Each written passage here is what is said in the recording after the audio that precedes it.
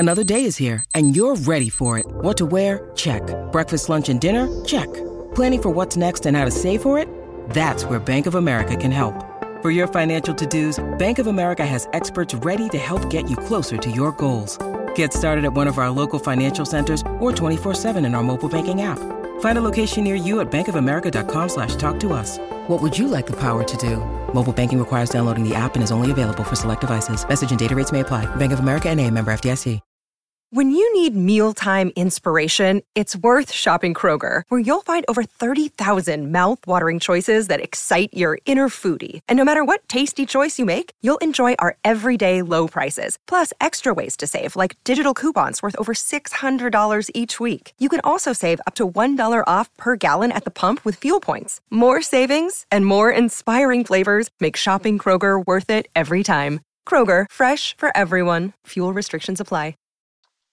Welcome back for another video. Hope you all had a good Game Week 1, or if not, I hope Game Week 2 goes better. In this video, we'll be looking at how the team's set to line up for the next game week as we look ahead to another Friday deadline. A few surprises in Game Week 1, so there's lots to discuss. I'll be sharing my team and thoughts throughout the season, so if you're interested in following the content, hit subscribe. So here's how the team got on in the first game week. 74 points, which felt okay, 10 above average, but could have been even better. I consider myself fortunate to finish with a sure clean sheet, given the blatant penalty that Wolves weren't awarded. Estepinian was brilliant against Luton. He had a monster game, and despite the yellow card and conceding, still a 7-pointer from him, thanks to an assist and 3 bonus. At the tail end of the game, he was still bombing down the left wing. Mitoma and João Pedro with returns in that game as well. Early thoughts are, as expected, Luton are going to be a team to target in FPL, and Game Week 3 leaps out at me with Chelsea home to them. So there was the leak of Gabriel not starting. It was just a few minutes until the deadline, so I decided to just leave it. In hindsight, starting Chilwell or selling for Saliba would have been better.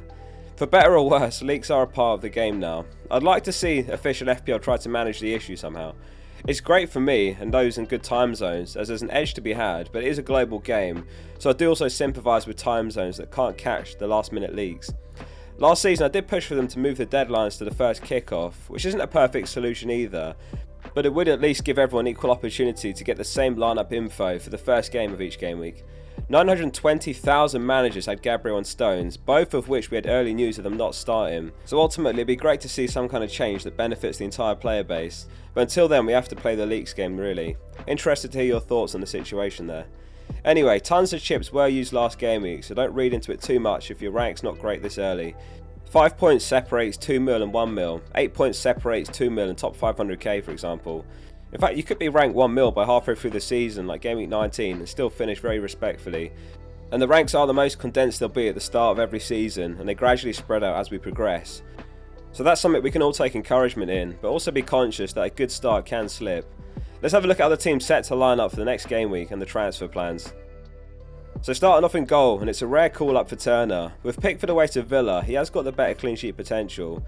It is a 1 week sample size, but Nottingham Forest 0.83 expected goals conceded was really impressive away to Arsenal. It was the third best of Game Week 1. Sheffield United on the other hand was second worst for expected goals. Again a 1 week sample size, but Turner has to start. Sheffield United are pretty much playing the worst side than they lined up with in the Championship as well, so I'm happy enough to give Turner this one, even though over the season I'm not expecting many clean sheets from Forest. Last season Forest conceded 24 goals at home, 44 away, way better team at home. The back three is Gabriel, Estepinian and Chilwell. So let's talk about Gabriel then and what to do. After 73 consecutive starts, and he played more minutes than any Arsenal player in pre-season, Arteta benches him. It's not one to panic about in my eyes. I'm fully expecting him to be back in the starting 11 against Palace. Sadly, Timber also picked up a serious injury in Game Week 1, which may boost Gabriel's expected minutes at least. Estepinian took 3 shots in Game Week 1, played 7 crosses, and only Varane had a higher expected goal involvement. Wolves really surprised me in Monday night's game though. Don't write them off just yet. They were very organised and they made life difficult for Man United, and they'll certainly feel robbed of a point and look to rectify that against Brighton. Decisions to be made on Estepinian in a couple of weeks' time, whether to bench him for the 2 tougher games, or play him through them, or perhaps even sell. Chilwell completes the back 3 then, the first defender to rise in price this season, 5.6 mil now. He had a great game against Liverpool. If we look at his heat map, he's no defender.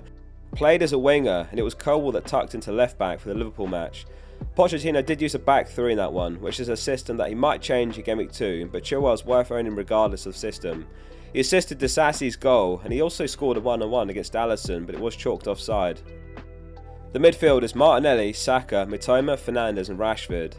A quality assist from Martinelli to open proceedings against Forest, assisting Nketiah. It was two quality moments that decided the match really, his assist and then Saka's goal from outside the box. Arsenal racked up just 0.83 expected goals in total, something I'm hoping to see improve against Palace. Arsenal looked dangerous offensively though, all in all, the goals are coming. Martinelli mostly played wide that match, Havertz mostly played in midfield. In terms of potential changes by Arteta, we might see Gabriel and Tomiyasu join the starting 11, with Timber and one of Havertz or Nketiah potentially missing out.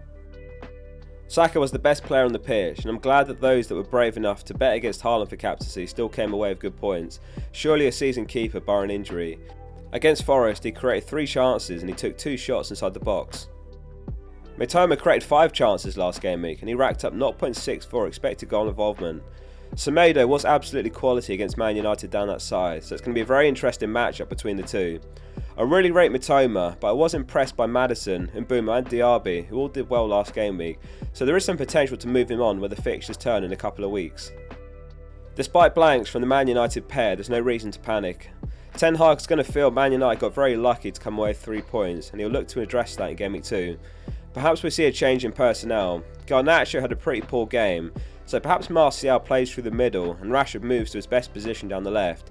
He didn't look very threatening playing through the middle. He looked far more threatening when he was popping up on the left hand side and cutting in. Bruno's underlying numbers were actually still pretty solid in game week 1. He created 3 chances, 0.72 expected assists. Without a doubt, the Man United pair will remain in the team for a minimum of the next 2 game weeks, and after that Haaland is expected to be back, so who knows how Man United will look by that point. Spurs look really vulnerable game week 1, so my feeling is that there should be a fantastic game between the two. While Wolves are very defensive, and understandably so, this one should be an open game, going at one another. The front two is João Pedro and Haaland. So Pedro played as a number 10 as expected against Luton, continued on from the promise he showed in pre-season. He pops up in really dangerous areas, and as we know he's on penalty duties, having scored one. We'll talk more about him in a minute and the transfer plans. Haaland gets the captaincy again then.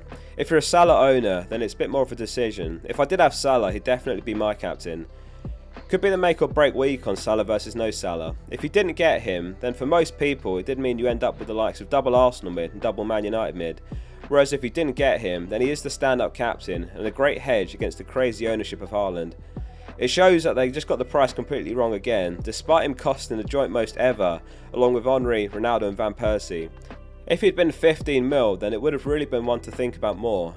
But instead, we've pretty much got a 10-man game for the foreseeable future, since there's no rank to be gained from Haaland. Onto the bench then, which is Pickford, Shaw, Udogie and Mibama. Shaw versus Gabriel's a slight headache, but based on what we saw in Game Week 1, I wouldn't be surprised to see Man United concede, and Arsenal less so, and I'm expecting Gabriel to start. So in terms of the transfer plans, the team looks well set up this week, and the plan from before the season kicked off was always to roll, so no transfer this week, and I'll take 2 into Game Week 3. 2 back transfers is such a powerful position, especially this early in the season, so let's talk about a few players that are on the radar. With 1.5 mil in the bank, that's exact money for João Pedro to Jackson, who is home to Luton in Game Week 3. He really impressed me against Liverpool. Don't be put off by the 1-pointer, and certainly don't sell him. Maddison and Richarlison are also on my radar, potential Mitoma replacements. Maddison was excellent against Brentford and Richarlison showed some promise. Postecoglou said, quote, "I thought Richarlison worked hard today, but we didn't use him enough." So it looks like they will be focusing more on feeding him more chances, and at 7 mil he could be great value. I'd be inclined to hold if I had him. There's also potential to move Mitoma on for another 6.5 mil mid after the fixtures turn, like Eze or Mbeumo. With De Bruyne injured for several months, Alvaro just became a very tempting João replacement as well for 6.5 mil. Keeping it flexible now, let's see how the landscape looks after Game Week 2. Let me know what your plans are below, and make sure you're subscribing to the channel for more content every week. See you soon for the next one. Sports Social Podcast Network.